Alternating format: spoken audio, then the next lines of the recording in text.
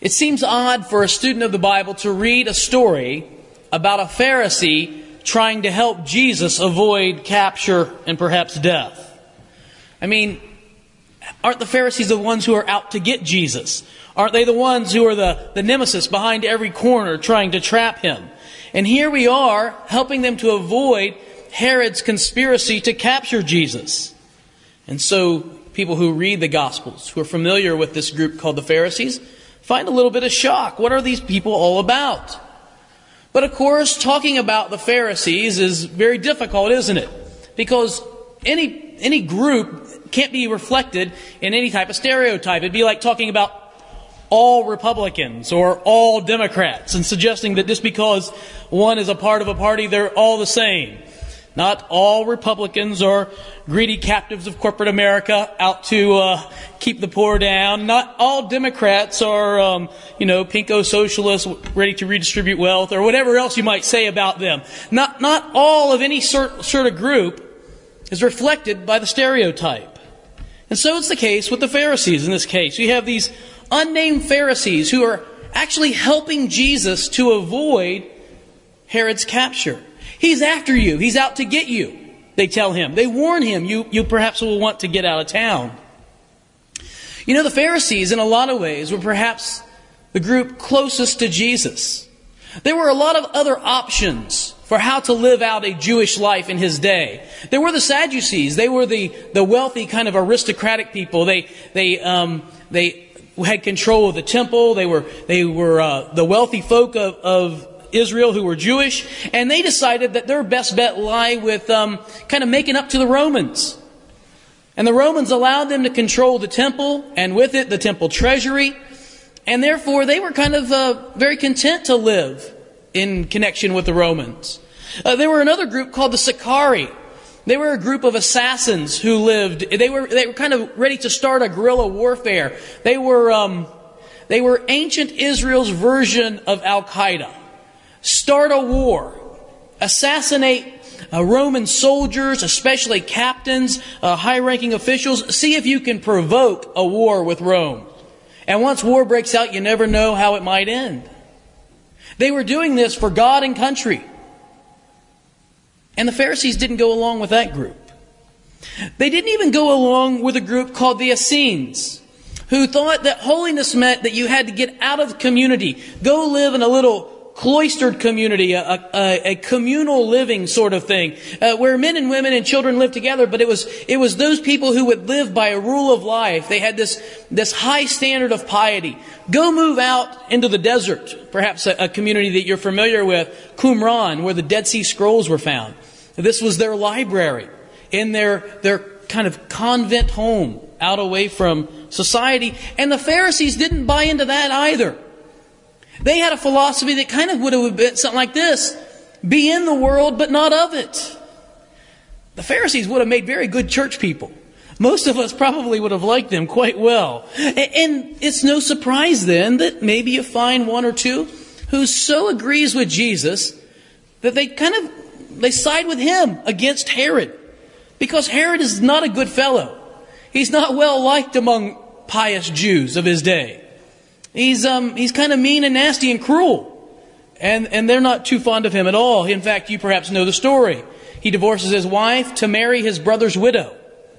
And when John the Baptist tells him that he's immoral for doing so, he has John the Baptist beheaded. And he gives the head of John the Baptist to his stepdaughter as a gift. I mean, who gives gifts like that, you know? Could you imagine the Christmas morning? You're opening up their present. Oh, well, thank you. It's what I've always wanted. You know, this is a kind of cruel person that he is. And so whatever the distinction between Jesus and the Pharisees, this much is true. They are much closer to him than they are to Herod. Which begs the question, why didn't Jesus take this threat seriously? And this man killed his cousin. Imagine you get the word, the governor's after you. He's not just going to have you arrested, he's going to have you killed. Now, maybe the governor's done this in the past. And so you know there's some history of that. What would you do if you got that message? I'll tell you what you would do. You would run, right? You would flee. You would get out of there. That's what we do when we're frightened. I'm watching for the second time. I know, I'm pathetic, and you just tell me later how pathetic I am. But I'm watching for the second time Zombieland the other night. Okay? A zombie movie. And they're horrible. Don't watch it. I'm not endorsing it. I am, but I'm not. Okay, so I'm watching this film, and I know that this girl's going to turn into a zombie. And I know she's going to chase the guy in the house, and he's going to try to fight to get away. I know this. I've already seen the film. But I'm still squirming, trying to get away as she's coming after him and trying to bite him. It's our reflex, isn't it? When you're frightened, what do? You try to get away. It's the feeling you get when you look in the rearview mirror and you've been listening to your radio so loud that you haven't noticed that there are these red and blue flashing lights behind you. You know that feeling, right? It's kind of like the feeling you get when you go to the mailbox and you pull out an envelope and the return address says Internal Revenue Service. And it's in the middle of June and you're thinking, oh no, what have I done? Or that feeling you get when you're sound asleep at 2:30 in the morning and the phone rings and terror. You know that feeling. And Jesus hears this message. Herod wants to kill you. And I think that we want to save Jesus. We want to make him, we got the halo on him. We got the power and the wings and maybe the sword. And we think that he's somehow not human, that he doesn't hear this the same way that you would hear it. When we're afraid, our bodies are so designed to usually do one of two things. The first one is called flight. We want to flee, get away from there. We want to run and get as far as we can. When a child hears a bump in the night, what do? They jump out of bed and they run. They run and find their parents. Guess what? There's a monster in there. You should see it. It's huge. I'm a monster killer at my house, and so I go and slay those monsters all the time. Or when we hear a crash of thunder, we put our hand up over our head. Are you really going to stop a bolt of lightning with your hand? But don't you? You know that when you're afraid, you want to flee. You want to get away. You want to protect yourself. It's the most common response to fear. Well, Jesus doesn't flee, does he? Which means he maybe is going to go with the second option, which is to fight. It's either flight or fight. That's usually the way we handle fear. It's either run and get away or dig in your heels and take on that grizzly bear. I don't know. Whatever it is, we're going to do what we can. But I kind of think if I was Jesus, I would have said, hey guys, thanks for the warning. Love the curls in the hat. It's a good look for you. I'll be at Starbucks in Bethlehem. I'm getting out of this area, 4th and High. If anybody needs. That's not what he does though, does he? He actually says, here's my itinerary. Tell Herod, I've got plans. I'll be here today and tomorrow, maybe the next, and then I'm moving on. He doesn't run. He actually announces his plans. And it gets a little better. It's a little more delicious. He calls Herod, you fox. Tell that fox Herod that I'm going to be here today and tomorrow, maybe the next. The only time I've ever seen in the Gospels where Jesus calls someone a name and it's a government official. I mean, doesn't that look sweet? You're going to be savoring this all week. Trust me, you will. I'm driving in the car the other day with my son, Dietrich, and just he and I were going out to dinner together, and he says to me, Dad, why does everybody hate the president? Well, I thought he was talking about the president of the university, which I was really thinking, oh no, how am I going to explain, university politics to him? And I said, what do you mean? He said, everybody hates President Obama. I said, oh, you mean the president of the country? Yeah. He said, why does everybody hate him? I said, I don't think everybody hates him. Oh, you should hear at school, everybody hates him. I said, oh, okay. Well, I don't know that everyone does, but it's kind of like this, Everyone hated the last president too. Do you remember that? It's like, oh yeah, I remember that. I said, and you weren't around, but everybody hated the president before him too. And he said, oh, really? Yeah. He said, so it's kind of like an American tradition to hate your president. Yeah, it's kind of what we do, I guess. I said, but don't worry. We come back and like them later, when they're all gone and, then they become heroes. It's what we do, isn't it? We hate the guy. And so maybe Jesus, right here, you have a little sanctioned, angst against your president. No, that's not what he's doing. It's not what he's doing at all. So scratch that. You can't go doing that. Here's what he's doing. He's saying Herod is a fox, and he doesn't mean that he's particularly attractive for those of you who grew up in the 70s. He's saying rather that Herod is kind of like a rat. He's kind of like a vermin. He kind of can cause some problems and make you fearful, but he's really nothing to be afraid of. He can make you squirm and scream, but there's nothing to be afraid of. In fact, Jesus says, I'm on my way to Jerusalem. Jerusalem's my destination. Herod's not going to do anything to me while I'm in Galilee. That's why I can announce my itinerary here. That's why I'm not fleeing or running away from him, nor am I digging in my heels to fight him. I'm on my way to Jerusalem. But that adds to me one more problem. Why go to Jerusalem? If you know what's waiting for you in Jerusalem, why do you go there? Nobody buys destinations to the cross, do they? Next time you go and think about a family vacation, you're not going to look through the pages and say, oh, where's the pain and the humiliation? And I want to go someplace where they're going to hate me and not welcome me. Nobody does that, do they? Nobody does that. Why is Jesus going there? Why is he heading to Jerusalem? He's going there for you and for me. He doesn't flee, nor does he fight.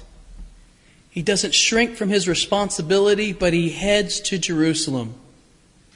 And he cries out to her, "Oh, Jerusalem, Jerusalem." Do you hear the pathos in that statement? "Oh, Jerusalem, Jerusalem, how I would have gathered your children as a hen gathers her chicks under her wing." "Oh, Jerusalem, Jerusalem." It's kind of like the Hebraic phrase for deep pain. David, you'll remember his son Absalom. "Oh, Absalom, my son, Absalom. Had I died instead of you," David says. Jesus in that same emotion. "Oh, Jerusalem, Jerusalem. Oh, the people of God.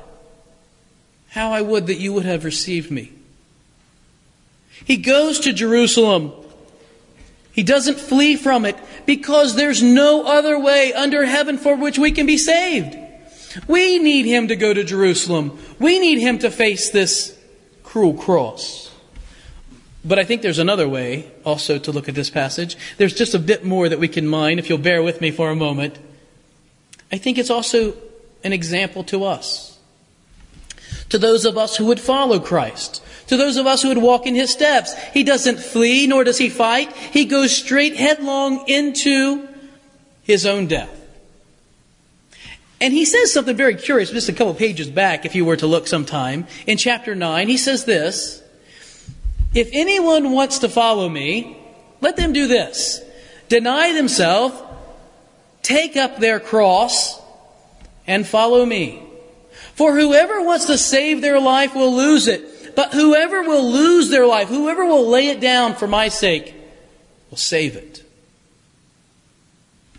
He goes to Jerusalem to show us the way. This is the way that the disciples of Jesus, this is the way that we have to walk. William Barclay tells the story of Hugh Latimer. Hugh Latimer was the chaplain to the King of England in the 16th century. King Henry VIII was his main congregant. And so Hugh Latimer, here he is, this Anglican reformer, preaching to the king. Now, I don't know what it's like to preach to royalty. You all are pretty close. But I don't know what it's like to preach in a royal setting. I'm guessing that it might be a little touch and go from time to time, don't you? I mean, there's some times where the king's maybe lopping off some heads, and the gospel kind of conflicts with that just a little bit. And so you have to be really careful about how you preach. And I'm guessing that maybe Latimer ran into an occasion like that here or there. In fact, Barclay says he does. He says one time he was preaching on a sort of squeamish topic, and Latimer voices for the congregation what everyone's feeling. He says from the pulpit, "Latimer, Latimer, Latimer, be careful what you say. The King of England is here today." And then he paused for a moment. And he said, "Latimer, Latimer, Latimer, be careful what you say. the King of Kings is here today. It might be that the Lord calls us to walk down a road that's fearful, and that we want to reject and run, or we want to dig in our heels and fight. And He says, no, I want you to do neither. I want you to lay down your life for me. Hugh Latimer and 2 others were executed by being burned at the stake by Henry's daughter Mary in Oxford, England. His last words to his friend Nicholas Ridley were, "Be of good comfort, Mr. Ridley, and play the man. We shall light this day a candle in England that shall never burn out." Christ calls us to follow. And sometimes that means we lay down our life for the sake of others. Amen.